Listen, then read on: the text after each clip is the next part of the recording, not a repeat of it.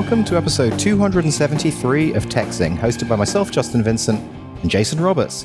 Today's show coming from the Batcave in Jason's house in Pasadena. Not too much of a great day outside, a bit rainy. Hey, Jason. Wow, it's great to be recording the show in the Batcave. Yeah, hopefully the audio works out. You don't think there's going to be a lot of echo because of the hardwood floors? It should be fine because these mics have a really close range. Okay. All right, cool. Yeah, this is our first show from the Batcave. It's our first show ever from your place, yep. So what's... This is where it all happens. Right. This is where it happens. Right? Yeah, that's true. So what do you want to talk about? Well, we could talk about... Well, what about the Justin's interesting links? But also, if you want to, we could go straight into some news about disco. I got some stuff I want to talk about. Unless these links are like super interesting. If they're just random selections off it's going to be random selections of things. But I thought we were going to do, but that's fine. I only want to talk about stuff you're really interested in. If it's just mildly curious thing you happen to see on Hacker News, not so interesting. Huh. Because I'm actually interested in what you have to say about stuff that I find mildly interesting. All right. But that's okay. That's fine. But we'll, go ahead. We'll get to that. Well, no, first off, I'll start with disco because I think you'll find that interesting. Okay. So, worked with Lance and Joanna, and we have been working on that for a while. So disco, for anyone who's new, is your side project working with that. We won't do the whole thing. You've been working with Lance and... Lance and Joanna, and basically it's a tool to allow people to put a widget on their site that it's a combination of a survey. It's like a pop-up survey, and then it gives them a growing discount with every question they answer. And the idea is that it helps shopping cart abandonment issues.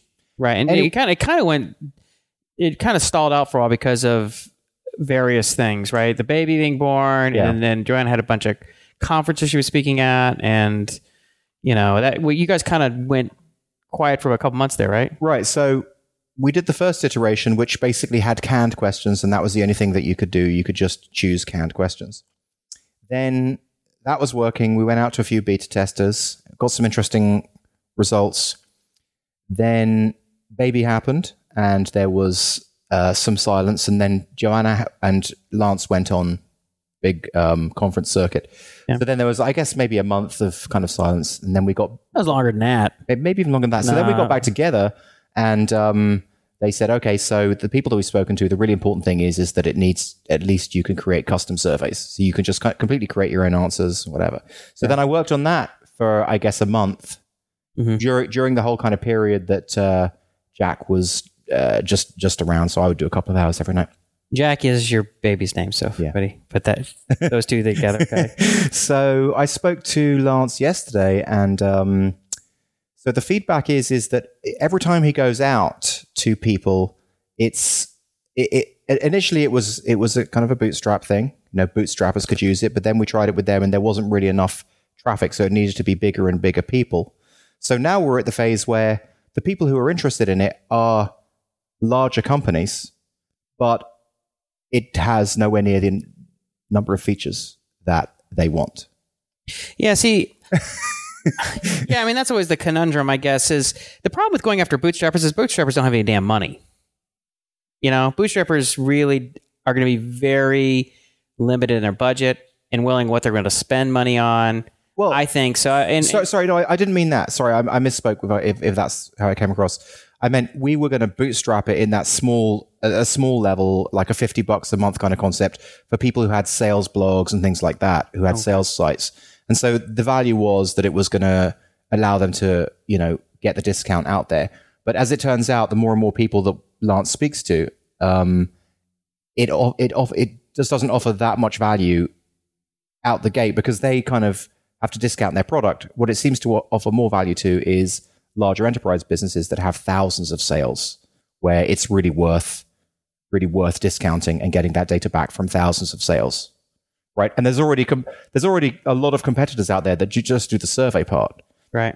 So basically, the decision kind of now is: do we go for another 6 months with me developing things, with the hope that it might work with these big enterprise sales? And you know how long enterprise sales take. Yeah, enterprise sales cycles pretty much suck. Or do we just say, okay, sunk cost fallacy? Sunk cost fallacy. Yeah, just like sunk cost cognitive bias. We've been chopping in this forest. Yeah. should we, is there any point continuing to chop in this forest, or should we just axe this and just move on to a different idea? Right. Yeah. I mean, there's no reason. I mean, if you were starting out right now and you're like, I can build anything in the world, or exactly within your capabilities, build a mobile app, web app, you could build a game, you could build a social network, you could build productivity tools, you could build anything. Is this the thing that you think has the greatest opportunity for you guys? Especially if you feel like your best shot is leveraging the skill sets of the three of you, which might be a really good thing to do. I mean, as you said, you really like working with them. I know from firsthand experience that they're great people, and we know they're very competent in the things that they do. So they're a very good complement for you.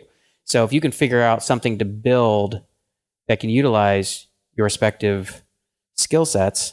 I think the thing is, I find myself very frustrated at this point because I feel like I've been here and done this a number of times, basically created a complete polished product and then not move forward with it.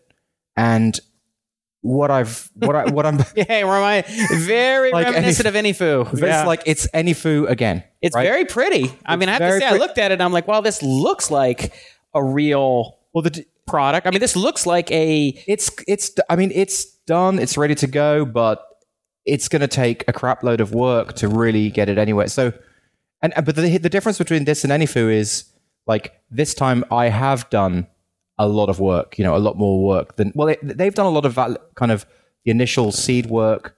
But just the person who's been working for the last 4 months on this is me. I've been working every night, 2 hours, like trying to make this happen. So I feel super frustrated after making such a great polished product. Yeah. And it's there's seeds of scalability in it. Like it has all the right stuff in there. Because all the things that you learned from things that you've built recently, whether it was, but it's like Plugio, all the tech stuff, all the tech stuff, all the CSS stuff. Like it's beautifully responsive. Like it's a beautiful, working, ready to go product, but it's unvalidated. And AnyFu was just not ready, just in that similar kind of position. It wasn't so. It was a bit worse because you had put in so much work, so that wasn't good. And then Plugio, I feel like, was in a similar position, and I had put in a crap load of work to that. And once again, it's this market validation piece that I feel like I just need to take a step back and say, I'm not building anything else for the rest of my life until I have absolute certainty that there is a market, that there's a pain point, that it's validated, that they've seen mock-ups. I'm done doing like the building of the tech first. It's like so irritating. It really is. And you've done it with App Ignite, you've done it with AnyFu. We've done it, yeah. I mean, and on multiple different products. We do it partially because we want to do it that way. And the reason we want to do it is because we want to build stuff and we get really excited about building stuff. And so we're very easily persuaded that the business is going to work. And then we just set ourselves up to say, okay, all I need to do is build this great piece of technology and it's going to be a slam dunk. And, we're not as skeptical as we should be.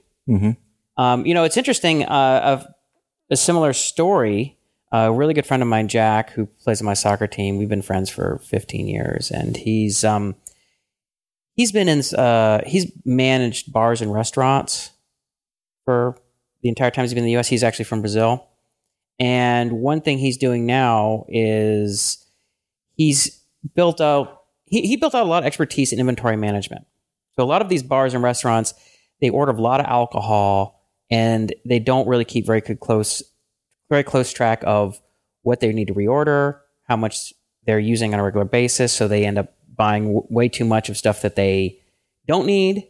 They don't buy enough of what they do need. They lose a lot of money in bartenders and servers overpouring for drinks, and so in a lot of these bars and clubs, they operate on very thin margins. And so if you make them more efficient from an inventory perspective, you can turn something you can turn a business that's mildly unprofitable to very profitable. So he's developed a lot of expertise in that. So he called me the other day. So, and just to give background, so he built out a really intricate Excel spreadsheet over a number of years to manage the inventory systems for the bars that he managed. He developed really good at it. I was really impressed by the stuff he had done. And so he's like, I think I'm going to do this as a business, as a sort of a consulting company. And, we were talking about it because he's had all these other entrepreneurial ideas. And I'm like, I think this is your ticket because you've talked to people, a ton of people who own these bars and restaurants. And this business. Yeah. You know how it creates value. You know how to implement it. And you can charge enough money that all you need is a handful of clients and you can replace your day job. That's, to me, sounds like a really good thing to go after. And so we've been talking. So we'd sit around after the soccer games and he'd be like, here's what I've done. This is what I'm doing. And I would give him advice and I'd be like, dude, do the simplest possible thing to get up and going. Don't spend too much time on the technology. Just build something, get a client, and then get 2 or 3 clients. He already had that spreadsheet. He could be ready to go with this. Yeah, he needed more than that, but yeah, he had that basis for it. But you need to supply. There were things he needed to do in terms of getting data in and in terms of generating the right kind of reports, et cetera. Yeah. But I kept telling him, look, focus on just getting clients and getting the least amount of technology in place that you can serve those clients. Because they don't have anything there. Mm-hmm. You can start saving them a few $1,000s a month, even if you feel like your technology is 10% of the way there. You may have to do a lot of stuff manually at first. That's fine. If you're doing stuff in Excel and Google Docs and whatever, and you're doing this, and it takes you 3 or 4 hours a day manually to do stuff, then you just do that at first. But don't go and spend 6 months trying to learn how to program the right way and build all this technology, et cetera. So he calls me with the latest update. Sandy and I are driving to Vegas to visit her parents for Thanksgiving. And he calls me and he's like, hey, listen, so let me ask you about what do you think? And he starts talking about these other ideas about like, well, if I had this kind of analytics and this kind of information, and I'm like, Jack, stop. Okay, imagine that in any startup, you have one product guy or girl and one sales marketing person, okay? And those 2 people are constantly going to be fighting back and forth about what to do. The marketing salesperson wants to sell something now. They're like, can I go sell it now? Can I get to clients? The product person is like, no, wait, hold on. We got to work. I just got to add these 3 more features, okay? When those 2 people are in balance, you got a good shot. Now, early off, if the marketing person goes out and sells a bunch of stuff and you have no technology, you might get some money in at first because they might be really good at sales. And you'll get a little bit of money at first, but it'll be very quick it won't be very long before the clients will just cancel the contracts and you guys will be out of business. Now, if you have someone who goes out and builds all kind of technology and the technology person is more strong-willed and you spend 6 months building technology and then guess what? You're out of time. Built the wrong thing. You built the wrong thing or you're out of time. Yeah. You're like, hey, that's great that you got this technology, but it's been 6 months. I got to get a job now. Mm-hmm. So you really need to have those 2 in balance. I said, but those 2 people are in your head. And right now, the tech guy is kicking the marketing guy's ass. And that's how you're going to fail. So really what you need to do is ask yourself each and every week, are these 2 people, are they sort of in harmony? Are they kind of at stalemate? Like, well, the marketing sales guy would love to be able to sell a little bit more, but they have something to sell and they can live with it. The tech guy would like to have another month to add this feature and fix these bugs, but they can give you something even if they're a little unhappy about it. That's where you need to be. And I said, just think about that every week. Who's winning that war? I love that. That's great advice. That would make a great blog. Really nice advice. It was funny talking to him because it kind of really illustrated it for him. He's like, yeah, that's a good point. I said, no, if you go through and you feel like, if I had to be honest with myself, the marketing person is gonna be sitting in his chair just really angry, like that's a bad sign, or vice versa. Just and I said, look, I go through that, and I said the other thing, and this is actually something Sandy said because Sandy was overhearing the conversation. She's in the car. She's like, he needs to set a weekly goal, and you get 1 new customer a week. So you have one, just try, or maybe every 2 weeks or something like that. Try and get 1 customer every 2 weeks, and do something like have these goals, but then keep an idea of where's the marketing guy, how's the marketing sales guy feeling about things, and how's the tech guy feeling about things. I think that's great. And it's especially great once you're in that position when you have a market and you have a product idea. I think that's great. The piece that I feel very frustrated about And the piece that I've decided I'm going to focus the next 3 months, really focus on, is I want to become an expert in researching and validating business ideas in markets. Like, as much of an expert as I can. So basically, because I think the problem is, you remember that thing you always used to say about like where you start on the map is important. Like, you know, it's kind of part of the sunk cost fallacy thing. So if you're in Glendale, maybe you should be, you know, moving to Venice and starting there, kind of thing. Mm-hmm. You remember that analogy you used? So I feel like that is a really important analogy, this whole sunk cost fallacy. And where you start out is so critical. Like, it's just a huge deal. Like, so with Plugio, it kind of, if there was like an epicenter that I was going for, to start out with that place that had a market with a pain point and a product market fit kind of concept, like Plugio was, you know, 15 miles away, you know? Right. And like Disco is like maybe 10 miles away. What I was reminded of was Amy Hoy, who she does this course called 300 by 500. It's 300x 500, sorry, 30 by 500, 30x500.com. And I remember I had done like she'd sent me her first kind of PDFs, and she has this thing like called Sales Safari. And it's, you kind of go out, you find niches and markets, and you look through the forum and you look at what people are talking about, and you can really see the pain that those people are feeling. And then you go away and you kind of think, okay, well, look at, these are the different pain points. What are maybe 10 to 20 different product ideas that could come out of those pain points to kind of solve those pains? And then you create a pitch against each of those product ideas, and the best pitch that you really believe has the best idea, you mock up, and then you present that to the market and you say, okay, now are you ready to go for it? And then you kind of build it from that point. So I think that there's a lot of science about this, about discovering what idea you should be working on. And I want to get to know it a bit more. You know, I mean, I think it's kind of common sense. I think it's one of those things that's just hard to do. It's like losing weight. Right. You know what to do. Exercise more and eat less. You know, there's different ways to eat less. There's different ways to exercise. There are more efficient ways to do it, right?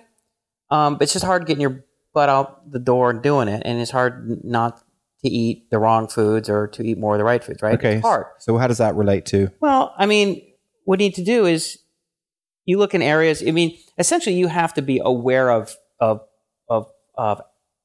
areas in the world that have problems, right? It's hard to walk into a part of the world, I don't mean geographically, but, you know, just whatever part of the world, and not know anything about it and start solving problems, right? You need to be acquainted with it. Well, so you make a good point about your friend Jack. Like, it makes sense for him to do that because that's his domain. And that's something that Amy Hoy would say is, like, yes, you can look at all sorts of other domains, but just focus on your domain. What are you? So, for example, I'm a father, I'm a PHP developer, I'm a CTO. You know, those are all the different markets and domains that I already belong to. It makes way more sense for me to do that than to look at billing manufacturers. Billing software for dentist office. Exactly. Yeah, that makes. The other thing too is it's really hard to stay motivated about a problem that you really don't give a crap about. You know, and if it's a world that's you're not really acquainted with, it's just tough. And because it's fundamentally boring to you, right? Like, you know how you always just say that like investing and trading is boring to you? You find that just boring. So if I said, oh, well, there's a way to make money if we build some trading software, you might be able to get initially excited because I was enthusiastic and I got you excited. I think we can make a lot of money. But after a while, if it took longer to make money than you expected, you would get really bored and want to bail. I really love that you brought out that example because I have literally been wanting to talk to you about exactly that. Okay. Because I put down some cash on the stock market and I made $1,500 in a month. Yeah. And it made me think, oh, this is kind of interesting. So now you're interested in it. I'm especially interested. So can we circle back to this discussion? Because I want to ask you something about it. Sure. Okay. So anyway, we're continue where you're going. Yeah, we'll go back to it. So the other thing is I would say is, and this is something this is a blog post I've been meaning to write for like 4 years, I guess, but it's called Beware of Your Enthusiasm Half-Life. Right. Yeah. Okay. So we each have an enthusiasm half-life, or in a sense that we each have, some of us can maintain enthusiasm for 3 days. Some of us can maintain it for 3 years. Most of us, it's probably like 6 to 12 weeks, which means you can purely run off of enthusiasm before it starts to draw down without any sort of external validation, be it money or usage, right? How long can I just work on this thing just because I'm excited about it and I've talked myself into believing that's going to be a big deal? Okay. And us entrepreneurs, technologists probably have a greater capacity to do that than other people, partially because we're just naturally optimistic, but also because we just enjoy the process of building stuff and we kind of want to finish a thought. But if you keep working on something for a long time and there's no like money coming in, eventually you're just like, screw this. So the point is, you need to pick something you have to pick something you're sort of having an interest in. People overuse the word passion. I think most people will say they're passionate, they're not really passionate about it. They're interested in it for the time being, for the 6 months or a few years or whatever. People are passionate about something or something they usually spend a lifetime doing, or at least a portion of their life doing, 10 or 15 years, not 2 years and then they sell their company. Yeah, you're passionate about music. Yeah, there's people who are just passionate, but the people who are like, I find this is an interesting problem. I can do this, So if you find something you're interesting as an interesting problem for its own sake, you would read a book on it, multiple books on it, just for you to keep bringing up a conversation with people because you want to talk about it. That's something interesting. So going to be building software for a dentist office, unless you make money off that really damn quick, you'd be like, holy crap, this is boring, right? So, but really what it comes down to after that, beyond that, is going and talking to people and being aware that there's a problem that their clients or customers are like, I'd pay for that. Or you yourself are one of the... I don't know. I don't try, because that's what I feel like I've done. And I feel like that doesn't work. I feel like I like the forum idea and retrospectively looking at discussions and conversations people have had through forums and Twitter, etc. Because people kind of want to make you happy, They kind of want to say what you want to hear in many ways, in many times. And they'll kind of be like a little bit more, oh, yeah, that's a great idea. Yeah. Oh, I totally have that pain, Oh, yeah. Oh, I would totally buy that, And then it comes down to it and you kind of like... Well, what Jason Cohen, I remember he said at one talk or something was that, at least for WP Engine, I think he went around and said, would you write a check for this right now if I built this? Yeah. Pre-validation. If people were not really willing to write a check, assuming you're selling it to businesses. Yeah. Particularly, assuming that it's something that people pay for. You say, I won't cash it, but would you write it until it's time, or I'll give your money back if we don't launch or whatever. Yeah. But if you're not willing to write a check, then it's not really... I guess it's like your own personal little Kickstarter. Right. Yeah. Exactly, right? And if nobody's really willing to write a check or deposit or whatever, then, maybe it's not, they're not that serious about it. And I don't know, like you talk about like people get excited about stuff, like, you're saying in person, people are enthusiastic, will be overly enthusiastic because their friends are going to be supportive, as opposed to me, of course. I'll just shoot it down. I'm just worried it's like not enough of a numbers game. So like every time I've started a business, it's been through thinking up the best idea that I felt like I could think of, maybe with you or whatever. But I've never really taken this approach of like getting 20 or 30 ideas and picking the best. Yeah, well, because you're a technologist, what happens is every time I've talked to you, and I think this is pretty much the case with most of us most of the time, something occurs to you as an idea or a technology. You just start building it. And even if you start building, you start thinking about it. You build it in your mind. It's in your mind, You get excited about it. You tell your wife. Yeah. You want friends. You come over, tell one of your friends. There's no real weighing against 10 other ideas. No. And then you come and ask me, like, Jason, what do you think? Just like you did with an idea right before we started the show. Mm-hmm. Which... I actually did shoot down. Yeah. But I'm one of those people, I'll be honest with you and say, if I think it's a good idea, you have approached with ideas I thought were better than others. But it's like that's what I always say, if you're testing out a name, come to someone and say, here are 10 names, which one do you like best? Not, do you like this name? Yeah. And that's what you've done to me a few times. When it was Disco was one of them. You had a whole list of names and I was like, Disco's it, man. Like that one's good. Yeah. That was much better. If you just come to me and said, do you like this name or not? It's hard for me to say, I don't know. It's hard. It's harder for people to be honest about it. But I just think that a lot of people work on stuff. I mean, there's. I know I'm kind of saying the same thing again, but like there is, like most people that we speak to just fall into this same thing of just like building stuff before you have validated it. But it's also hard that people don't know what's going to work. I mean, like take Uber for an example. Travis. It's funny. I didn't have this conversation about it, so I don't know how much he pre-validated or not. I heard in some interview or something that he did pre-validate it. He did make a bunch of phone calls. Some people hung up on him, and some people were like, "Yeah, I'd use it." Like I think he said he made a bunch of. I didn't hear the interview. I heard like secondhand the interview or somebody recounting it or something. But but I wonder how many. I don't know. It's like what you don't want people to do is go, do I think that's a good business? Because I don't think many people at the time would have thought Uber was going to be a big deal. I don't think many people thought Airbnb was a big deal or Dropbox. Any of the major multi-billion-dollar startups at this time. People wouldn't have thought, Dropbox, there are 1 million of these file-sharing sites already, had been around. Yeah. Airbnb, people thought it was silly. Nobody could get... Well, I don't think I want to build that kind of business. Like those are the kind of shoot for the moon kind of businesses. Well, I'm not talking... What I'm saying is, one thing you don't want to do is ask people if it's a good business idea. No, I know. I'm not suggesting that. I'm not suggesting that. Yeah, but I'm suggesting you do research, you find your niche, and you look at online discussions, and then work it out from that. You reverse engineer their discussions. Maybe, but then what you have to do is once you have an idea, is you need to approach people and say, "Would you pay for this?" Yes. That's exactly. the real question. Not like, do you think other people would use it?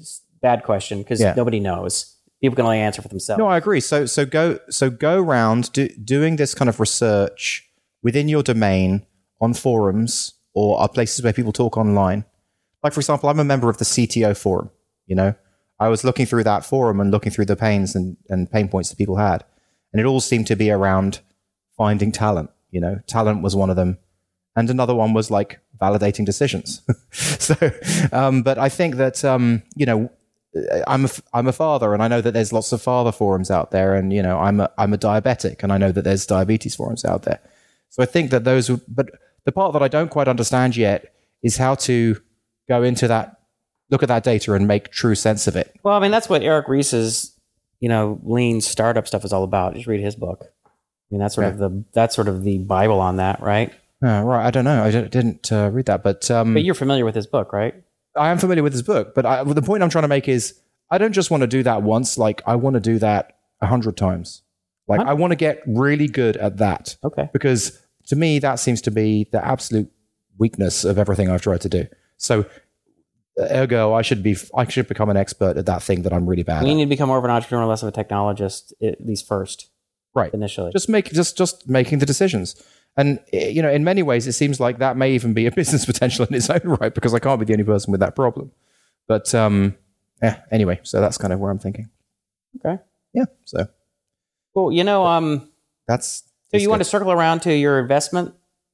You said you put some money, and yeah, I do. Now all of a sudden you're interested in it. I am interested in it. Yeah. Okay. So. So making money got you interested. But it really did. It really did. Now, I'm sure that it's the same as with my house. Like, I think I just bought the house at the right time and sold it at the right time to make some money.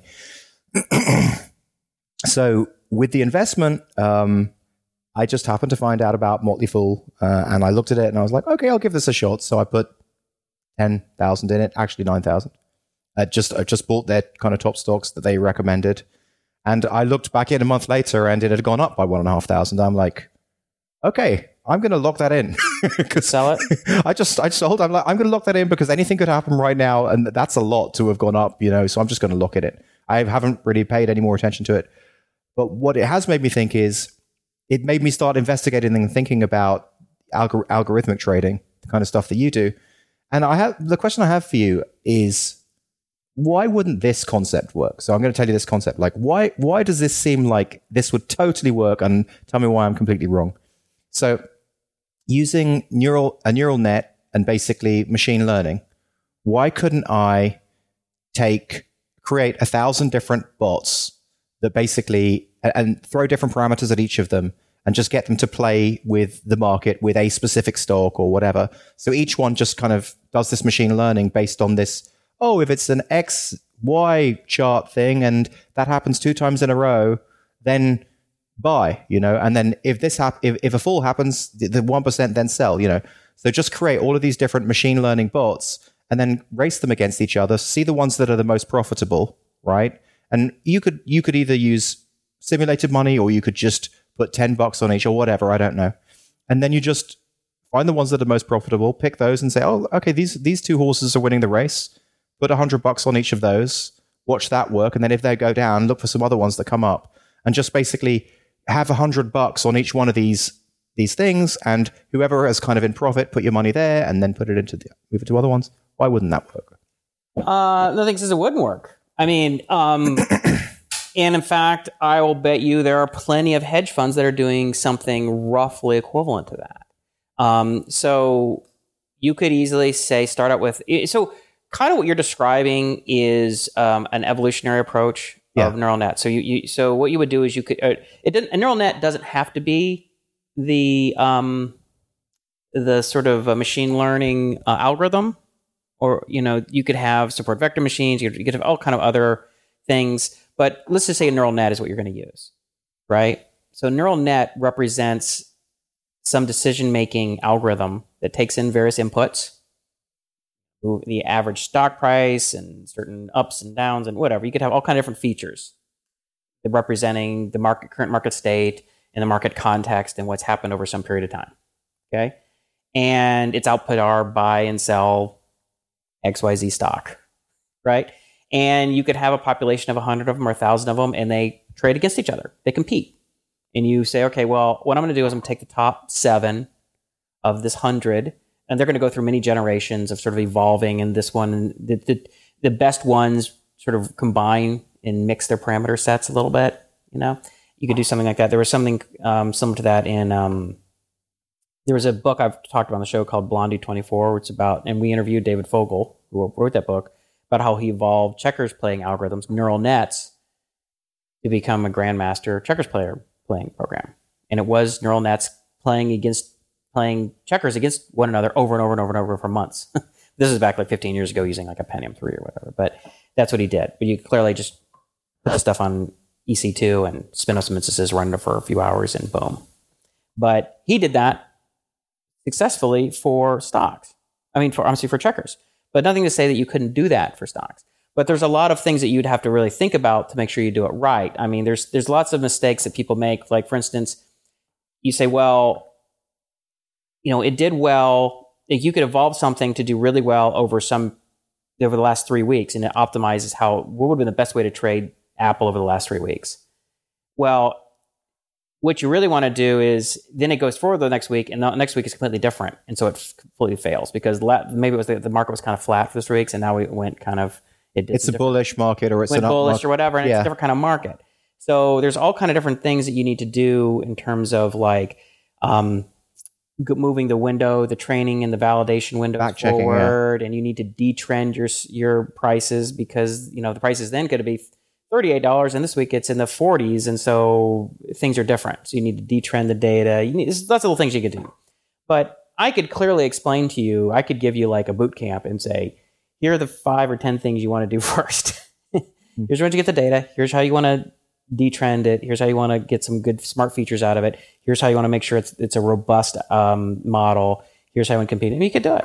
It'd be a fun thing to do. It's fun. It's a fun thing to do. The thing I like about it is it doesn't require any marketing knowledge. It just requires the expertise and knowledge that I already have, which is building shit, right?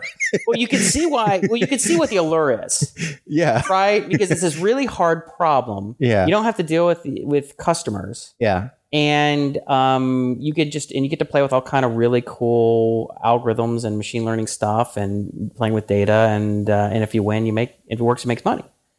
It's cool. I mean, I think it's a fun hobby. Mm-hmm. I think it's either a good hobby, or if you work for a fund, like a hedge fund that has, hundreds of millions of dollars into management, and they're like, and you work for that fund developing models.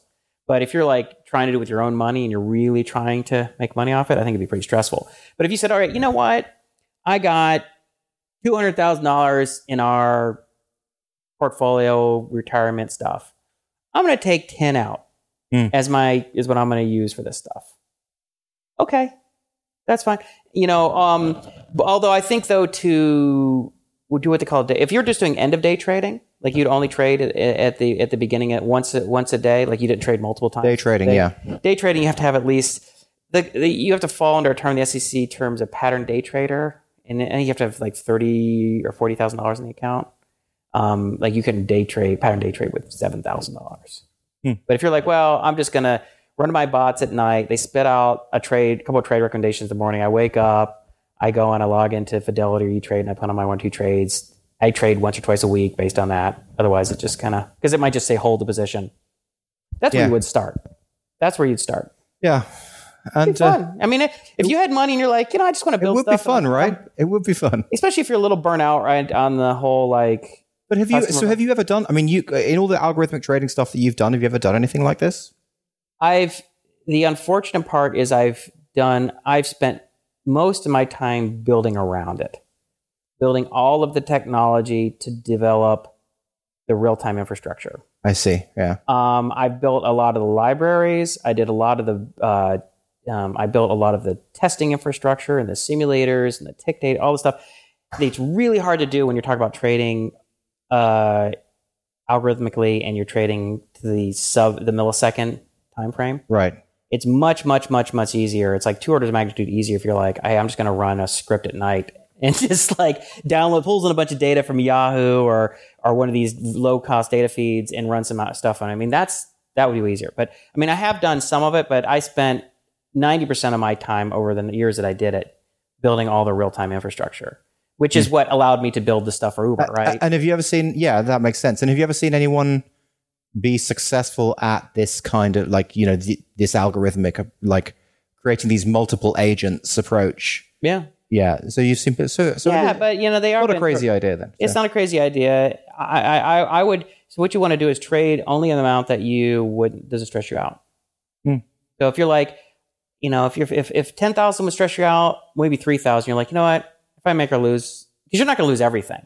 Yeah. But if I burn through this in the next 3 years, like it slowly diminishes, but I would have learned a lot and it'd been really, really fun. Yeah. That's where like, you're like, oh my God, I lost $200. And you like have their whole evening you're in a bad mood because you lost $200. Then don't do it. Don't do it. Yeah. If you're like $200, I mean, it's going to make $200, it's going to make it, it's going to make or lose, whatever. That's the right number. But one thing I was thinking is you could trade cryptocurrencies. Yeah. You could trade... Because you know what's great about them? The volume and the... because I've, obviously having done a little bit of research in this, right, before this discussion, which is kind of rare for me, volume is important and volatility is important, right? So you need a lot of volume and you need a lot of volatility, especially if you're going to do something like this where you want a bot to try and make some cash for you. And nothing has like more volatility than cryptocurrency. Like it's just all over the place. The thing is, you don't have to set up an account at a brokerage and be worried about actually, you ultimately theoretically supposed to worry about taxes on cryptocurrencies. You get a percentage, like you lose you could trade. You could have $100. Yeah, exactly. $100, and you could be trading in 10 Satoshi units or 50 Satoshi units. You can do it as small as you want. Nickels and dimes. You can't do that with stocks. Yeah. And you could say, well, that might be a way to break into it. Is say, I'm going to take $100, or I'm going to buy one Bitcoin, and I'm going to trade that back and forth. I'm going to trade Bitcoin, or I'm going to parcel that out. I'm going to trade some Litecoin and some Dogecoin or whatever the coins are now. And I'm going to trade those back and forth using different bots. If I could travel back in time, this is what I would partner with you on. I would say, fuck any foo. Let's do something that requires no marketing and let's just like... Build something fun. Build something fun that just makes money. That would be fun, right? Yeah. Because I could do some donkey work for that. It's fun. Well, I tell you what, why don't you start... would you rather start... I would say, I wouldn't know where to start. That's the thing. I would start with by trading Bitcoin on Cryptsy or one of these other exchanges. Yeah, well, they have APIs. They have a RESTful API. I'm already on Coinbase, so I could just do it. Coinbase isn't really a trading. Oh, okay, platform. Right, yeah. But once you're Coinbase, you could trade it into Cryptsy or one of these other exchanges. They have a RESTful API. Yeah. You have a PHP client. You just write, buy and sell. Yeah, right? But that's easy. That's easy enough to do. But it's the pattern analysis side of things. Because remember, I've already done this with Betfair in the UK. Yeah. So I'd already tried this out 10 years ago with Betfair. There's Betfair, and so the way that it works is that you do bet trading leading up to the horse's race or whatever, and you can look at all the statistics about the horse and all this kind of stuff. So, but I didn't really, like you said, I had success because of curve fitting. And then it would kind of go down. So what I would like to do if I was going to do this would be to understand How not to curve fit. How not to curve fit. How to build better, genetic algorithms that can learn. I would love for you to speak because that'd be fun to talk about. Yeah. I mean, I think it'd be fun. I love this stuff. I think it's super fun. It's just, I don't know. It's just fun. And the book I would read is Blondie 24. You could read it in like a day and a half. It's about how they with the checkers play. Yeah. It's really, because I think it's very analogous. It's very analogous. And it'll get you excited. Be like, oh, I could do that. Right? Yeah. Like, I mean. Because remember, I built that simulation as well. Do you remember I showed you that stock market simulation? Oh, I have no doubt you could do it. Yeah. I mean, and I have no doubt that. So what you'd want to do is build like a really stupid bot that just buys and sells randomly on Cripsy for a couple of days. Like, okay, I got that. I run it. It buys and sells once a day, or buys and sells 3 times a day, and it puts it. It's like, okay, I got that right. And then you're like, okay, next I want to do is come up with a list of what you would consider features of the data. Like whenever there's a big up move, or whenever the average price or the volume or something. So you come up with ways of describing the data at a higher level than just looking at a vector of like 100. Isn't there like technical terms for? Isn't there like 40-ish kind of technical terms for like when it does like a double V upside down? Although that's sort of chart stuff, which I think for the most part is like astrology. I mean, there's a little bit of edge in terms of self-fulfilling prophecy. Okay. But there are things that you can look at that I think would have some statistical significance. Like, for instance, when something that's been moving up and then has a slight pullback, you might say more often than not, it will bounce back a little bit. You might say, look, if we're looking back, when there's an up move, or we're an overall uptrend over a period of like 3 weeks, this is a general move market, and you say, well, you look at 3 months of data, and you say, whenever we're in a bull market, and whenever something drops 3% or 2%, 8 times out of 10, it's going to bounce back at least half that amount, if not more. Say, okay, so how do I detect if that happens? Well, I need to write an algorithm that says, is this a bull overall trend, uptrend? And then there's a pull down, and then it would be just an indicator that flag. So it's like a fuzzy pattern matcher. Yeah. So we kind of look through the data when that pattern at the kind of moment, the second that pattern happens, then it's like a trigger. We call it a trigger. Happened. You could say this happened, or this is 90% true. It's 90%. Yeah. Okay. Right. You could say you could grade the truthiness of any given situation. How is this a bull? Is this are we in a high volume market? It's an 87% high volume. But could we also like match that against sentiment, like from Twitter or from news? So you can kind of pair this kind of concept that you're talking about with a sentiment concept and go, okay, it's really about to drop. Yeah. Because there's so much negative sentiment out there. Absolutely. It could be fun. I mean, it's really neat. So I get emails about people wanting to get into algorithmic trading well, it varies. Like sometimes I had 2 last week, and then I didn't have anything, but then the previous 3 weeks I got nothing. And so people email periodically like, I want to get algorithmic trading. I read your blog post about it. What should I do? Did you see that guy who's this is related, even though it seems like a tangent. So this guy who's basically building a game from scratch, and he's doing it on Twitch every day at 9 p.m. Did you see that? No. And I looked at a couple of days, and he totally started from the beginning. Like he was just explaining C and pointers, and then he's gradually getting into it. This is how you talk to the sound card, and it's cool. There's always like 1,000 people watching. What's Twitch? Oh, Twitch TV. So Twitch TV is what Justin TV became. So basically, Justin TV found their niche and have monetized it to the point where they're kind of like $1 billion valuation. And basically, what it is it's that thing where people play. What Colby watches all the time. People play computer games, yeah, and they talk it through while they're playing it. And then they upload the video. That's what Twitch is. It basically distributes that, and it's doing incredibly well with the advertising. So it's like the voyeur marketplace. But this guy is doing this educational thing, and he has like 1,000 people tuning in every night. Like, why don't you do that? I'll bloody tune in. Well, it was funny. This was maybe last year, Christmas. I'm blanking on the guy's name. The guy who created Minecraft. Notch. Yeah. He was going to work on some game. It was like for 24 hours or 48 hours straight or something like that. That was purely like a Christmassy themed game. Yeah. And it shows you work, and he's building it in like Rust or Dart or something like that. It was like so it could run in the browser or something. And I think that's what he did. And it was just like that. He shows him kind of mumbling into himself, "I'll try that. Oh, that didn't work very well. I don't know what's going on." Shows him debugging it and then running it again and running it again. And it was fun to watch. I watched it for a few hours. I was like, he was just kind of off the corner. I was coding, and then he was kind of, well, it doesn't work. And I'm watching him. That's exactly what this guy's doing. It's and you see him refactor. He's kind of thinking it through, and he's refactoring it, and he's like, oh, that was really a bad decision. I think I'll do it this way. So that was good, because that's what people do, right? They refactor as they go along. They make mistakes. They get to dead ends. I think it's fun to do. I mean, it's fun to watch. I could see how people would be into that. If there was one that taught me how to build a kind of genetic stroke algorithmic trading system, I would probably do that right now. That sounds like a lot of fun. It sounds like something that you could charge a lot for as well, actually. Like someone could if they wanted to do it. Yeah, well, there are these things called these trading rooms where you'll have these expert traders. You can join their chat room, and it will show their chart and where their buy and sell signals are, and say, we're going to buy now here because of X, Y, and Z reasons. And so, like, let's say that you wanted to start sort of day trading. And you're like, I don't even know what to look at. I don't even know what to look for. I don't know how to think about this. And so I say, all right, Justin, I'm this expert day trader. I make an average of $100,000 a month. Well, that's because you're a foundational trader, but I want to be a technical trader. Right. I'm just saying.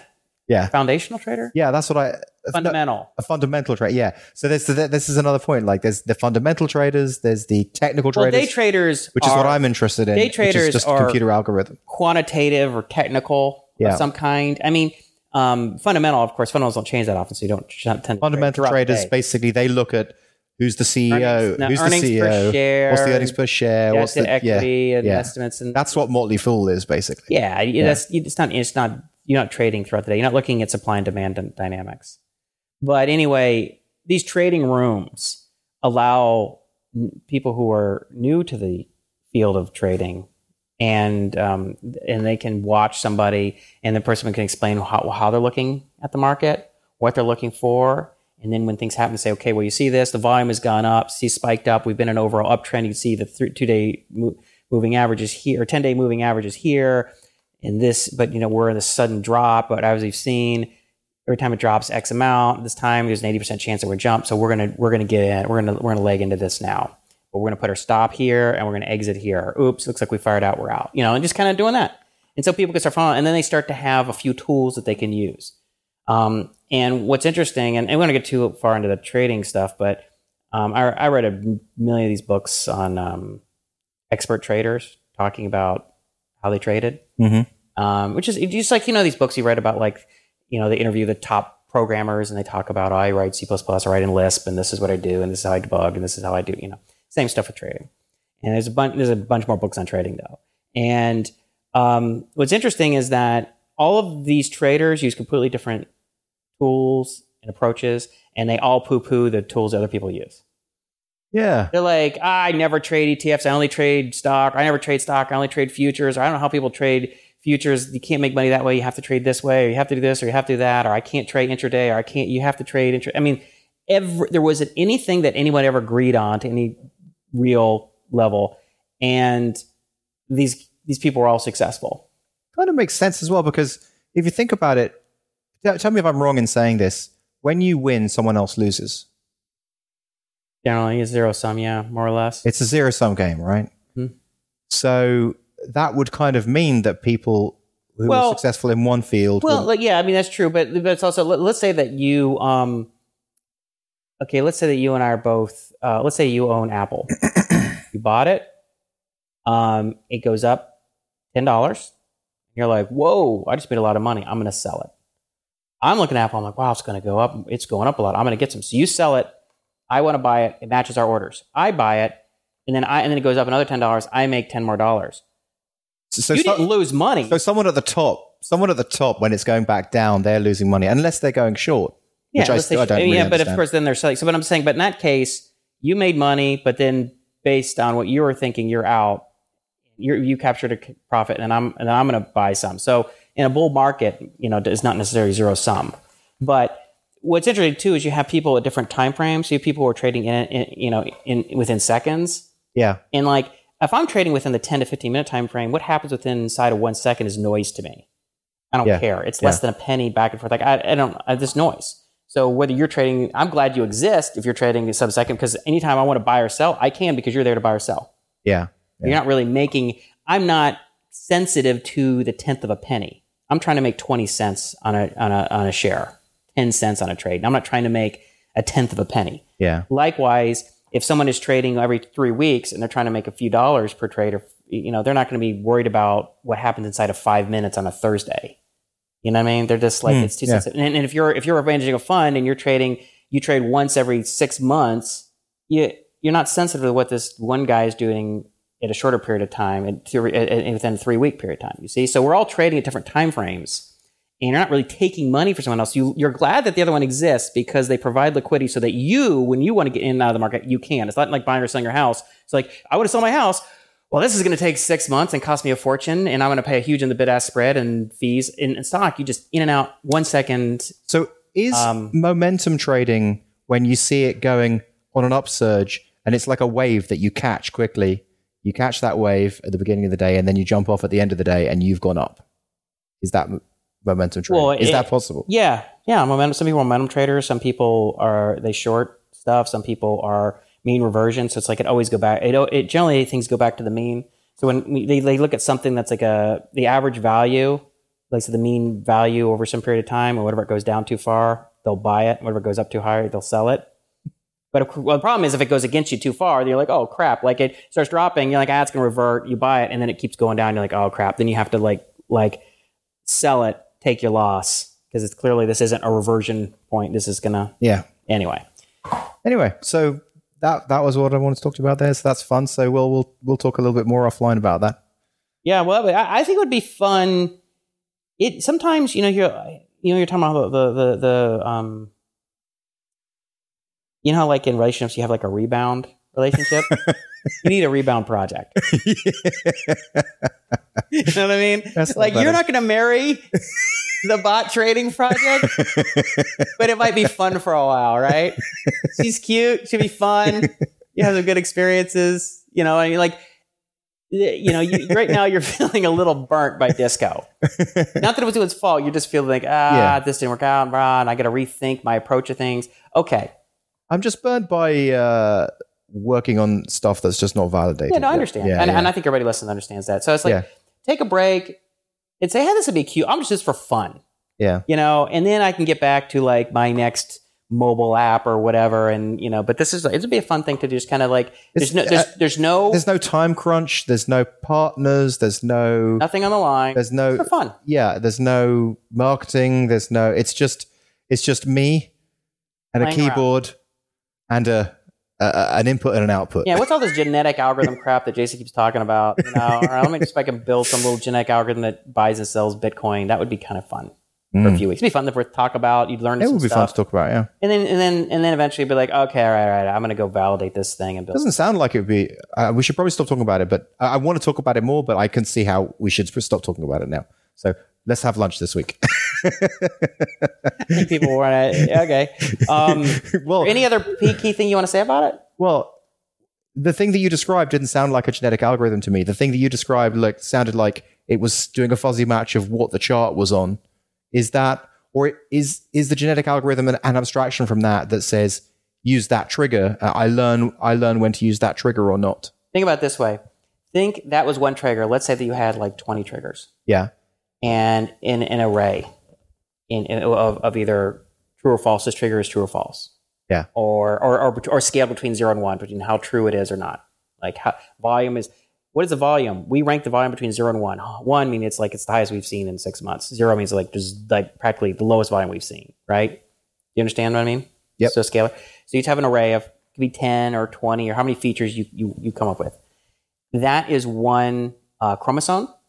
We create 100 of these chromosomes and we randomly assign whether we're going to buy or sell given which one of these flags are true or false. Okay, so it's kind of like a mask, kind of a bitmap. Yeah, a bit mask. on each chromosome.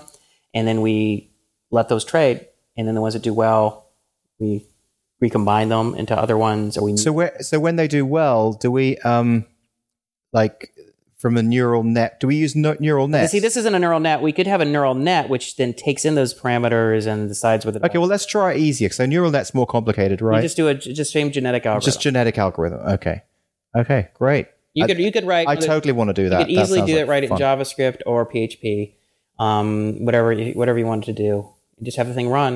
And basically, what you do if you did end of day, you just download the previous day's data, run it once, and it buys or sells once a day, or each bot buys and sells once. So it's like, let's say I have 100 bots running, and each one uses 1/10 or 1/100th of my Bitcoin.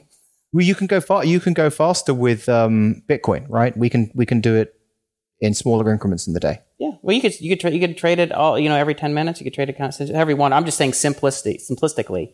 If you're like, my very first version is going to trade once a day at 3 p.m.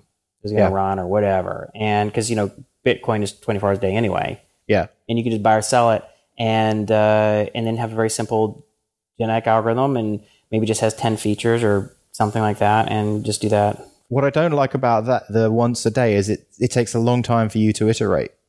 Yeah, well, that's one of the key. You hit right away on what's great about high frequency trading or algorithm trading. So if you make money and you make 10 trades over 10 days, and you're like, is that a sample space to determine if this thing is a good bot? You barely have enough data for 10 days. Now, if I trade throughout the day and it traded 30 times in one day, we're getting a pretty good sample. Like, we're learning very quick. I like that. Let's start there. Let's start with that. Let's start trading at least once every hour, once every half an hour. Yeah, you can just trade more often, and it just looks at the data. I mean, there was an article recently on Hacker News about a guy who did that, used some Bayesian classifier, and they wrote a paper. It was an academic who wrote a paper on it. And they made money trading Bitcoin. Yeah, using some kind of Bayesian classification stuff. It's fun. It'd be fun. All right, I'm glad. I'm excited. Well, I'm not putting you on the line because you may change your mind tomorrow or whatever. But if you decide to do it, it'd be fun to talk. Well, I've been thinking about it. All right, so and that's me. That's you. How long have we been going? An hour already. Yeah. Wow, and I got a lot of stuff to talk about. You better start talking about some of your stuff. Okay, so let's start first. So let's do an update on Operation Superhero. The number one thing, I'll start with the good news. The good news is about 2 weeks ago, I went up to see how high I could jump, and I can now touch the rim. So I increased my vertical jump 8 inches. Wow. Which is ridiculous. That is ridiculous. And honestly, because I initially started working out on this, doing this stuff around July, and then I made some improvement, added a few inches to my vertical, and then I pulled my hamstring, then I strained my adductor muscle, and then I tried this other jump training program. And so I really wasn't making any progress for like 10 weeks. And then about 8 weeks ago, I said, all right, screw it. I'm just going to start doing my own program based on all the research I've done. You know how I'm not invented here. I tried someone else's framework. It didn't work. So I created my own framework based on first principles, and it worked. Yeah. Okay. And it worked great. I mean, getting 8 inches in 6 weeks is almost seems like unbelievable. Like, literally, like, people listening are like, that he can't have it done. This seems like you should do a blog post, how I increased my vertical jump in 6 weeks, 8 inches. Extreme body hacking. So, but the thing is, I have video of the before and after and everything, so you can actually see for yourself. You put it on the comments, right? I did. I'll put it in the show notes again. But so people can see it for themselves. But so that was amazing. I was on a high for that for like 3 or 4 days. I was just like, when I went out and jumped, because it was like a Friday night, a lot of people were at the gym. I just finished kind of doing my warm up stuff, and I go up to the gym. There's like 1 or 2 guys in the basketball gym shooting around, and my buddy, one of them being my buddy Bobby. I'm like, hey, Bobby, will you? I want to just see how I can jump. Will you just mind taking a little video of it? And he's like, oh yeah, sure. So I hand him my iPhone. I go up and I jump up and I jump all the way up and touch the rim, and he's just like, whoa! I look around, looking, I'm like, holy crap! Did you see that? And he's like, yeah, nice. Yeah. And yeah, so that was amazing. So that's great. The bad thing that happened was 2 bad things happened. One is I strained my kind of groin, ligament in my groin, which is my adductor attachment, I think it's called. You don't need to actually show me. I mean, I'm just saying, worry, like, I know what it is, and like, you're safe. Don't worry. But yeah, because I had trying to do these like single leg squats, and I was using too much weight and going a little too deep on the squat, and that's why there's a framework. Well, I just, you know what problem is I tend to get a little too crazy. Yeah. I get a little too... You stood outside of the framework. You took the risk. Okay, go on. Well, it wasn't outside the framework. I just pushed too hard. Yeah. And so the problem is now I have to figure out how do I keep making progress or at least not lose ground and let it heal. Without hurting yourself. Because, I was talking to a physical therapist, and he's like, yeah, these can take 4 to 12 weeks to heal if you're not aggravating it. Oh, God. I'm like, I cannot not do squats and stuff. I will lose everything that I've gained. I just psychologically can't take that, And so I'm trying to find some exercises I can do, box squats in place of squats and some other things where I can maybe make some progress and let it heal and not aggravate it. But it's really, really frustrating. So we'll see. Okay. So the options are A, just keep aggravating it and making progress, but I'm not keep aggravating the injury. Okay, that's probably not a great idea. I've been doing that for the last couple of weeks, but we'll see. Option 2 is totally back off all leg exercises for the next 3 to 4 months, or how long it takes. Let that groin injury heal, and then start up and pretty much lose everything I gained. Psychologically devastating. Or 3, try and find some middle ground where I can have a few exercises that may aggravate it a little bit, but not that much, and then I can at least maintain or gain. But what about the thing where it can take a long time to heal? Like, the whole McGuff saying, like, it can be like take 2 weeks for some good exercise to kind of heal itself and repair, and you make big gains in that. Could you do something like that?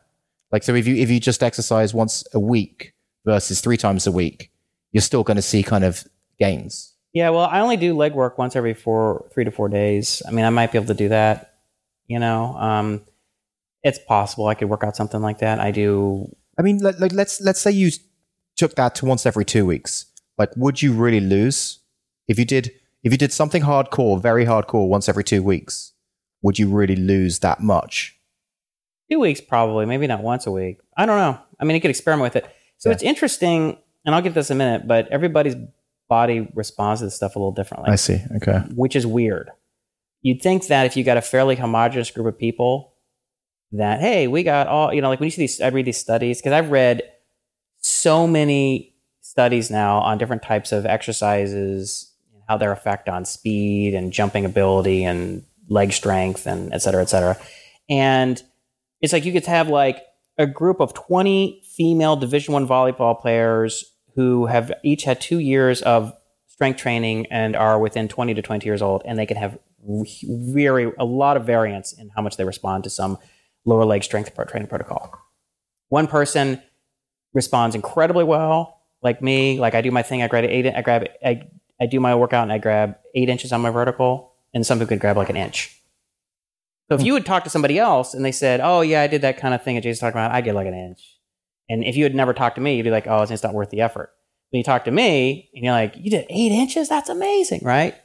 It's just, it's frustrating because when I've read some of these studies and I've looked at, you look at the mean values, you're like, oh, that's pretty interesting. The mean gain is this amount of strength or this amount. But then when you look at the individual breakdown, you look at the variance, you're like, wow, that's pretty. And so they have them like, what they call them is low responders and high responders. Okay. And so you kind of have to find what the truth that I've discovered based on reading all this research. And I'm not talking like I read some article in Muscle and Fitness. I mean, like I read, at the very least, I read the abstract, if not a good portion of the actual original research on this thing, whether it's doing squats or plyometrics or whatever. And the reality is you're going to have low and high gainers, and people are going to respond differently. And there are exercises or things that have been shown to work for more people more of the time than not, but it doesn't mean it's going to work for everybody. And so like there was this one study where people were doing squats, and they said, all right, we're going to do a 12-week study on doing heavy squats. One group is to do 1 set twice a week. One is going to do 4 sets twice a week, and one group is going to do 8 sets, 3 reps. Yeah. They had, the people who did 4 sets did like twice as much as the people who did 1 set, twice as much gain. And the people who did 8 sets did like 2.5 times what the people who did 4 sets. So the more you did, like maybe if you did 12 sets, you did more. What does a set mean? Is that you'd do 3 reps, you'd go do 3 reps and you'd take a break for like 3 minutes. When you say so twice a week, so they were all doing it twice a week. Yeah. And it was the number of sets that you did twice a week. So there was a huge variance. So there was a lot of variance. I mean, there was a big difference between the averages. 4 week was way better had way better response, much bigger strength gains than people did 1 set. The people who did 8 sets had much bigger than people did 4 weeks and 4 sets, and way more than people did 1. How many 1 set is just up down? No, that's 1 rep. Oh, 1, 2, 3, stop. That's a set of 3 repetitions. Okay, so every set it's always 3. In this study. Some people did 5. A lot of times some people do 5, 6 to 8, 10 reps. Whatever. Okay. So the ones, when they did 10, they But did, this was a great study that demonstrated, because I read a lot of this deep in discussion and about it, and it was just fascinating because there was so much variance. But then when you looked at the people who did 1 set, there were people who did the 1 set who were huge responders, who gained a lot of strength just by doing 1 set. But then there were also people who did 8 sets who didn't gain that much. So you could go and you'd be those people who did 1 set and you're like, wow, I got so much stronger. I did 1 set. Where other guys said, I did that and it didn't work at all. Yeah. It's just, that's why it's careful to look at the mean without looking at the variance. Yeah. And so I was looking at this stuff. I'm like, that's really interesting. And so that's why you have to try things out, experiment with them a while and say, well, I don't know if this is really working for me. What's the mean? The mean is the center of so you don't want to find the center. You want to find the the other one. Like it's the wide the bell curve. The center of the bell curve is the mean, right? Right. And sort of how wide it is represented by the variance. I see. Okay. So if it's really wide, you got a lot of variance. If it's narrow, not a lot of variance. So anyway, the other thing that was kind of depressing is I went and I got an updated body composition. Right. After 6 weeks. I went out thinking, I had been eating a little bit more, as per Sarah Lynn, my nutritionist, had suggested. She wanted me to, when I checked in with her before this last 6 week, period of time, she said, I want you to cut your cardio down a little bit, and I want you to up your calories. So I did that. And I in the previous 6 weeks, I had lost 6 pounds and put on 2.5 pounds of muscle. This time I figured, I probably put on 2.5, 3 pounds of muscle because I was lifting a lot, eating a little bit more. And I figured I may have lost 1 pound or 2 of fat. Well, I walked in, no change. I did not lose a single ounce of fat. I did not put an ounce of muscle. I was like 6 weeks and that was it. Nothing. And I had really worked hard. Yeah, that must suck. I was like, come on. Look, I probably lost 23 pounds of fat and put on 3 pounds of muscle in total. Mm-hmm. So I can't be too depressed because are you still working really hard now after that one? I am, but I'm just saying I can't be too down about it, but I'm just saying what happens is after, and this is what she was saying and is also in agreement with what I've read a lot about, is that when your body changes a lot, it starts to try and your body adapts. And it starts to and adapts, your metabolism adapts, and everything adapts. And so my body, I think, had adapted to the calories and to the exercise. And so it was just kind of reached what, was trying to maintain homeostasis. So he's like, all right, we need to change some things up. And I said, all right, well, here's the thing. Like, I need to take a break from the dieting stuff. Like, I don't mind if I don't lose any more fat for a while because I'm down pretty low. Not as low as I ultimately want to go, but, I'm a 32-inch waist. You're just kind of sick of not being able to eat stuff. Well, I want to put on some muscle. Yeah, right. Okay. I want to get stronger. I want to dunk. So I want to put on some muscle on my glutes and my thighs and my hamstrings. And, I could live with losing a minimal amount of fat over 6 months as long as I'm getting stronger and putting on muscle. And she's like, I said, I'm just I can go back and cut later. I can go and do a month long where I'm just going to lower my calories and try and lose 4 or 5 pounds of fat because I know how to do that now. But I need to take a break. And she's like, all right, well, we'll do that. So she said, all right, up your calories, eat 500 more calories a day, cut out all the cardio except for once a week and just lift like crazy. So that's what I'm doing now. Okay. Which is a little easier. I tell you what, it's a lot easier to just eat and lift. Yeah. I was a little worried because we just got back from Thanksgiving and, a lot of turkey and. How are you feeling internally? I feel great. Yeah, but apart from that one strain, you're feeling. Oh, I mean, I feel great. I was walking around. I was saying the other day, I was like, I feel like I'm made out of fucking stone. I know she's like laughing. Like all the muscles in my body because I'm lifting so much. I mean, it was a couple days after lifting, like all the muscles are kind of a little tight, a little bit sore, but you're just like, I feel strong. She just kind of rolled her eyes at me, but I'm like, but I feel great. How's Phil doing? He's doing great. What was his latest? Oh my God. Like he's squatting like 280 pounds and he's still trying to bench 225, which he still hasn't made yet, but he's working on it. He's getting stronger. Great. The key thing is for him is, he's working hard and he's staying, but he only lifts 3 days a week for an hour. So it's not like it's like crazy. So he's the one who doesn't have to do a lot. No, those hour-long sessions are really hard. Yeah. So it's not like you have to live at the gym. Like a lot of times you look at someone who's really fit, it's like, oh, but that guy spends every day, all day at the gym. It's like, no, just go 3 days a week for an hour and work hard and that's all it takes. But most people can't even do that. So you probably want to hear a little update from me about where I'm at with this stuff. I do. And I want to say, one of the things, the key thing with Phil though, is that he has a trainer, a strength conditioning coach that he works out with who has everything planned out for him. And just imagine a coach that works with you and says, we're going to triple your strength in the next 6 months, or we're going to do this, this, and this. And it's just, I think that helps a lot. So you? So me, continuing with my tradition of being the laughing stock of weight loss, changing from one concept to another. Well, the thing is, like, as a developer, as a programmer, and me as a person, like, if something doesn't work, I just try something different. And I do try and I iterate on everything in my life. That's just the way that's why I'm a good programmer, right? Because I just throw so much shit at the wall and I find out what works.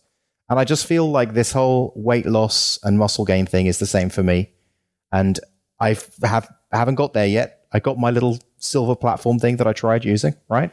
So I feel what is working is the half an hour weights a week. That I feel like that's working. I feel like one piece of that's we got one thing that is working. I've got one thing that's working, which is I'm building muscle. And I'm really enjoying building muscle. What I feel like is not working is weight loss and cutting fat and basically cardio or whatever it takes to cut that. And I have a new experiment to try. But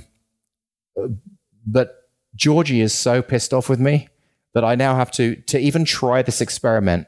I have to do a certain thing for 2 months before she'll even let me try this experiment. So I'll talk through what my experiment is. So I've got the high intensity piece that's really working. What doesn't seem to work for me is the medium intensity, which is the stuff that you do, like just the generally going to the gym and like working out and all that kind of stuff.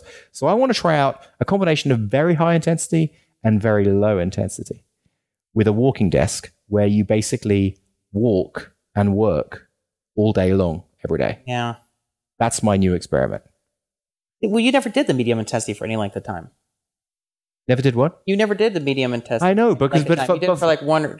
I agree. So for whatever not that it doesn't work, you just don't want it. The point is my brain doesn't work that way. It just doesn't work with that. Like there's the pleasure circuit is too well ingrained. Like the lazy loop is just so embedded in my brain. I just can't like. You're trying to eliminate every other possibility, but doing that to lose weight.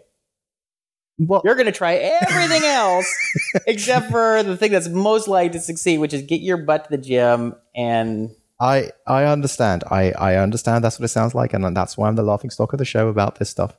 But anyway, the evidence points to walking desk. You walk at like 1 mile an hour. It's very slow. It's like walking down a hallway.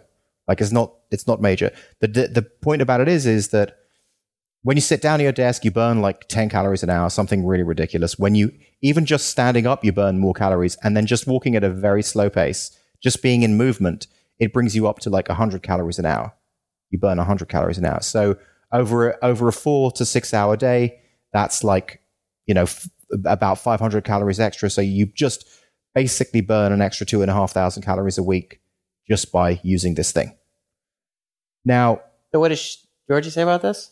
Well, what she says is that, and rightly so, that I've tried so many things and that I never stick with anything, that she doesn't believe that I'm going to use this thing. So we're going to get this thing and it's going to make her house look not very nice. Yeah. And I'm never going to use it.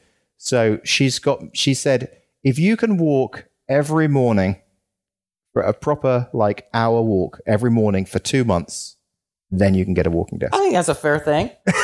Well, because, it's a wheels. I'm looking at your house. I'm like, where the hell are you going to put this? It's going to go in the office. It would fit in the office. I've already measured it Barely. up. Yeah.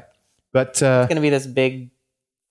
So yeah, well, I really want to try it. So I've been doing this walk every day, and I'm going to do this walk every day for 2 months. And it really irritates me that I have to do it, but I'm going to do it.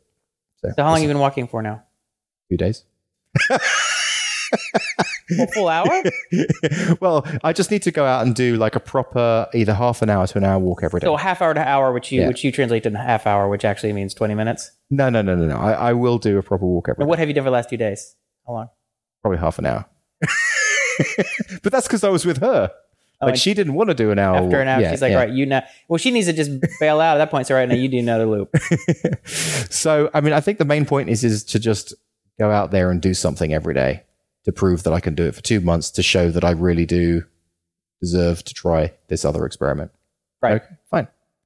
So that's where I'm at. Cool. Hey, so actually something related that I want to talk about. Okay, go on. Which I'm fascinated about. So I read this article. It was talking about the do-it-yourself biohacking movement. There's things, everything from people embedding chips in their body to the people who are quantified self stuff. Everybody's tracking how many calories they burn in their heart rate, and and the whole range of biohacking. And this one was about this guy who wrote a blog post about increasing your IQ, and it's based on some number of some research that came out that said it seems to be possible that you can increase your IQ by increasing your working memory. So, and that he, using a program called Dual NBAC. So imagine a grid of squares, like a 3x3 grid of squares, tic-tac-toe thing. And every second there's whatever, a letter appears in one of them, D, F, G. And then you have to answer, what was the second one back? 2 ago. That'd be 2 back. G, F, okay, G. Okay, you're keep track of 2 back. And then also it does an audio versus audio as well as visual. So you'll have some, I guess, a voice saying a letter. And then you have to keep track of which one is 2 back. And then once you can master 2 back, you go to 3 back, 4 back. It's like the game Memory that my girls play. Yeah. Correct. And it's very cognitively difficult. It's hard to do. And you do it for 20 minutes a day, apparently. They did this study that was, and it wasn't for that long, it was like 4 or 5 weeks, 4 weeks, I think it was, 20 sessions.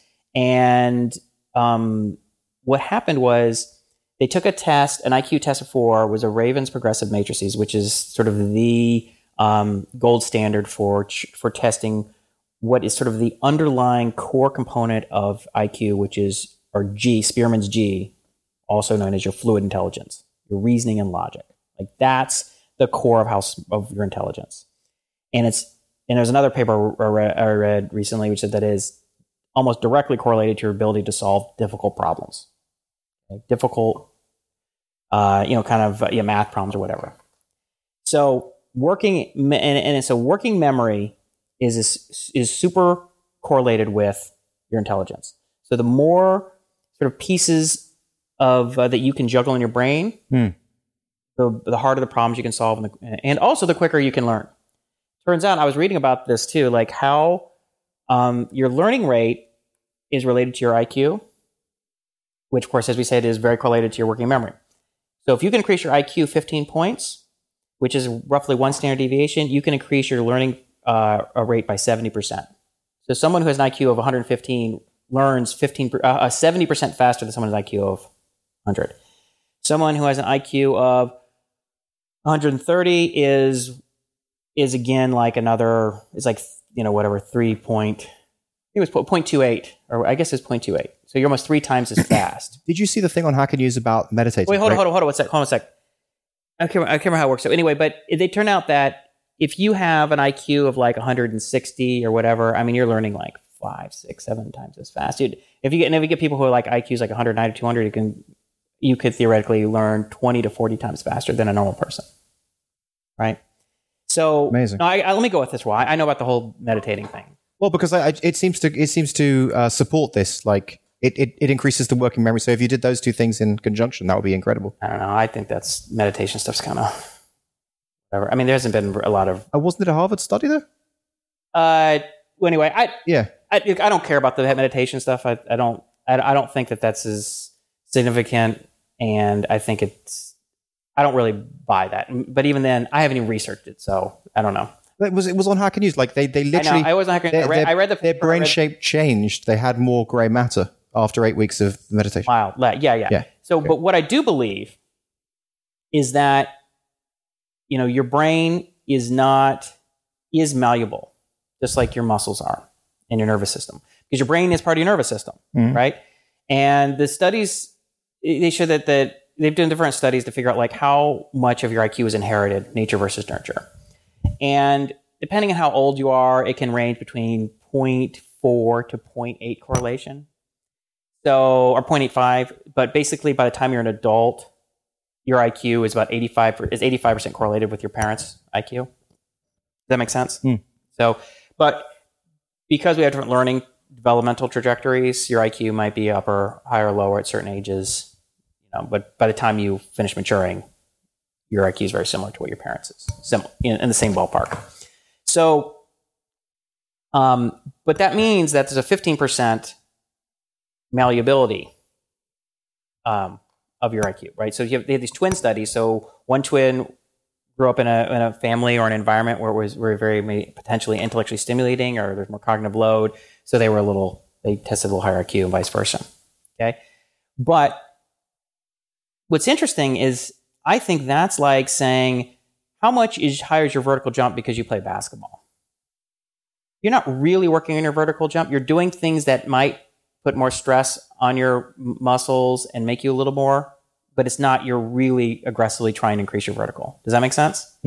So because people who play basketball versus people who don't, if you took two twins, the person who played basketball might jump an inch or two higher, a couple inches higher, maybe 3 inches higher. Not maybe 10%, 15% higher, nothing massive. But as we've seen I've seen for myself, you go and do heavy squats, you work on a very fundamental quality, like your posterior strength. I get 8 inches on my vertical. But 8 inches. But you just said yourself that's if you're a high adapter or versus a low adapter. It doesn't mean you're a higher or lower adapter to anything. To everything, it just means the thing that worked for you. Right. Okay, I see.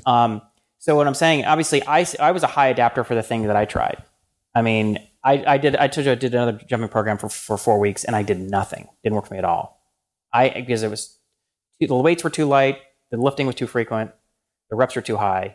I think that's why. I don't know. I can't tell you exactly why I worked, but I get to feel it. I'm like, I just don't think this is working for me, And because of my experience lifting weights before, I knew that I get stronger lifting heavier weights with lower reps and taking longer breaks to recover. Taking 5 days to recover and not 2. Okay. Anyway, the bottom line is, I'm like, okay, so if we can say that your brain, depending on your environment, can affect your IQ, and then we can go work on a fundamental quality of your IQ, which would be like your working memory. Your working memory is to your IQ, like your explosiveness is to your athleticism. And working on the dual NBAC algorithm training program, I was like doing heavy squats. It's heavy cognitive load that's forcing your body to adapt.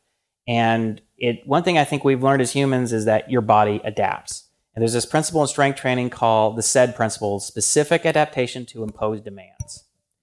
Your body will adapt to what you're imposing onto it. Okay? If you want to get stronger, you lift really heavy weights. You want to be able to run a marathon, you run long distances, right? You put the kind of demands on that you want your body to adapt to. So I'm looking at this and I'm like, well, I'm a little skeptical, but then I start thinking, okay, they only did this for like 4 or 5 weeks, and they already saw that these kids' IQs increased by 3 or 4 or 5 IQ points. And they had a large group of kids, and they accounted for these different types of error. And then there was it's fairly controversial because there was another paper that came out and said that there are a couple papers that came out or studies that were done that replicated the results replicated with slightly different training methods and slightly different before and after testing methods. And then there was one but then one came out and said that that they couldn't replicate it. But then they did a meta-analysis of another 20 some odd studies, and they said even when they accounted for all these differences and they gave it extra discounting it for error, that they still noticed that there was a significant and not a statistically significant increase in their IQ and their cognitive ability. So I'm thinking this would be an interesting thing to try, right? I mean, I've already proved to myself I can add inches to my vertical, and I just got started. I mean, I'm hoping to add at least another 8 to 12 inches over the next year.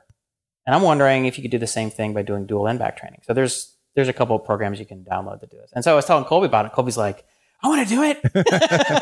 Yeah, that sounds good. I mean, I'd like to try that too. It's like the movie Limitless. It's like, because this one guy who wrote the original blog post about it said that he increased his IQ because he took the IQ test before and after 18 IQ points. And what happened is also, so not only did you get better at the end back training, so he initially was doing like 2 or 3 back, then he got up to like 7 or 8 back he could do, but not only did it transfer over to Raven's progressive matrices, the IQ test, but he took 8 months off to see what effect, and he said right away, like after a couple days, and he didn't drop that much, and then went even above where he was before. So it was kind of like your brain adapts, sets new neural pathways or whatever, but it's kind of like it's like working out. Like if you go and do a lot of strength training and then you take 6 months off, you'll lose some of it, but you'll get back within a few weeks pretty quickly. You'll get probably 70 or 80% of it back probably in 3 weeks, and within 6 weeks you'll get all back, even if it took you like a year, 2 years to get there in the first place. And most people I know who say lift a lot of weights when they were younger or in college and went from bench pressing 135 to benching 250 or 300 pounds, the first few days back, they're like, oh yeah, this is so heavy. I mean, they're still way stronger than they were before they started lifting weights. Yeah. But it doesn't take them more than 6 weeks to get most of the way back. So I'm thinking the same thing might be true. That sounds cool. Worth an experiment. Yeah, I'd be up for that. I mean, just think about that. I mean, it's like one thing. I mean, it is for me. Obviously, being able to increase my strength to the point where I could dunk a basketball is like a dream come true. We've talked about that. But imagine if you can increase your IQ 20 to 30 points over a period of 6 months. Be awesome to make better decisions. You would be able to learn weight. Your learning weight would be 4 times faster. Learning weight. I like that. Your learning rate, yeah. Did you say learning weight? Learning rate. Well, it sounded like learning weight, which I thought was kind of cool because it's like my learning weight's 400 pounds. I can bench 400 pounds with my learning weight. I know it's your learning rate. So your learning rate. So Sandy and I, it's interesting because doing the math team, there are kids in there who are like, you can tell some kids you think probably have slightly higher IQs. I mean, they're all bright, they're all gifted and talented, but there's some kids you think like, these kids have a little higher IQs than the other kids because the reality is like you don't have to explain it to them as many times as they get it. The other kids need more explanation. They need more. So are you thinking maybe if you could get those kids to do that as well? Well, I was talking to Colby. Colby's like, we should have the whole math team do this. Yeah. And I said, why don't I just do it first? He's like, well, I want to do it. I'm like, all right. How about you and I? He's like, I'm your guinea pig. I'm like, okay. I'm like, all right. So how about you and I do it? And then if it works for us, and he's like, then we'll propose doing it if the kids want to do it. That's great. Yeah. Because I don't want to say, well, I read these blog posts and I read these research papers and I think this might be worth trying. It's just like reading about vertical jump training. It's a lot more credible when I say, well, hey, you want to see this video maybe before and after? Yeah. And it's like you can't really argue like, holy crap, yeah, I see it. You did say, well, I had an IQ of X and now I have an IQ of X plus 30. People be like, that is amazing. Right? How did you do that? Because it's like everything I was telling Colby, I'm like, not only would you have much more greater problem solving capacity, but the length of time it takes us to learn stuff would be dramatically reduced. You would have to do much less homework because you just get it. You create practical problems, like I get it. And we've noticed that with the kids in the class who probably different IQ at most by 10 to 15 points between the most extreme the highest IQ and lowest IQ kid. Like I said, they're all gifted, but there's a range. And the kids at the higher end, you explain to them once or twice again. At the lower end, they need a few more iterations, and they forget it more quickly. And like, wow, if we could get everybody a 15, 20 point IQ boost over, because over like, I don't know, a few months of work, a couple months. I mean, I don't know. It'd be fun, wouldn't it? Yeah, sounds great. So can I give you an update on the math team? Yeah, do. So George is going to be here to pick me up pretty soon. So How long we got? It's 4. We're done. We're done? Yeah. That time? Well, I'll just say this one thing is that we did a parent information night last week. And because I'm trying to convince all of the families to keep their kids at McKinley. Mm-hmm. McKinley is a K through 8th grade, but a lot of parents are thinking of putting their kids in these other schools that are 6th grade through 12th grade. There's one, Marshall, that's really ranked as one of the top schools in the LA area. And there's another one called Blair that has some things going for it. And I'm just thinking, look, so basically we had a big meeting and I said, listen, this is what we're doing here is really special. It's not just an honors class. It's not just a math team. These kids are going to be so far ahead and they're going to be so good in a couple more years that it's something really worth considering. So that's what we're in the process of right now. What do parents think? Well, all the parents, we had a big, long discussion about it. And a lot of the parents were really, really, they love the math program. Yeah. They're very appreciative of us and they love it, but it's really the math program versus every other consideration. Yeah. Because as far as most are concerned, McKinley really hasn't, as far as the middle school, doesn't have much going for it. So they're just like, we go to Marshall and we have this and this and this and all this stuff. And then plus their older brother, sister goes there and they're locked in through high school. Or do we stay at McKinley, which doesn't even have a principal, and middle school doesn't have much going for it. It's kind of nothing. And it's only for what Jason and Sandy are doing with the math team. And a lot of them, it's a tough choice. Yeah, I bet it is. So, but one of the parents had talked about, it suggested, and we had a big discussion about this, is what if we move the entire program over to Marshall? So I'm going to go meet with the principal next week and talk to him about that possibility. The problem is like, it takes a lottery system to get into the school. Very competitive. Oh, yeah. So we're going to be like, okay, I mean... Well, they'll have to accept everyone from your class. Well, then I have to say, I think a couple of the kids have like sibling preference, so their older sibling goes, so they automatically get in. And there might be a couple of people who are already assigned to that. That's their home school. So it might only be a matter of 6 or so kids who guarantee a spot. And I don't know. I don't even know. But they're such outliers. You should be able to say to the principal, look, you're going to have all these outliers in the school. It's going to be great for the school. Yeah, it'll be a question of whether there's a way that we can... if they buy it? If there is some mechanism within the lottery to make it work out, but I don't know. Yeah. Otherwise, it's going to be tough because I think at least half the class, we have 13 kids, at least half of them are going to probably bail. And even though they know they're giving up a lot with the math stuff we're doing, I think that there's just too much that McKinley doesn't have going for it that these other schools do. And they just were like, well, they're already going to be really advanced. We've already boosted them so far ahead. They're like, okay, they're already 3 or 4 years ahead in math. We'll slot them in, in advanced trigonometry as a 7th grader or as a 6th grader.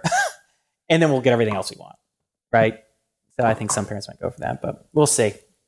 An update on that next couple weeks. Well, I guess I'll save my interesting links for another show. Yeah. Yeah. All right. That's a wrap. We're out.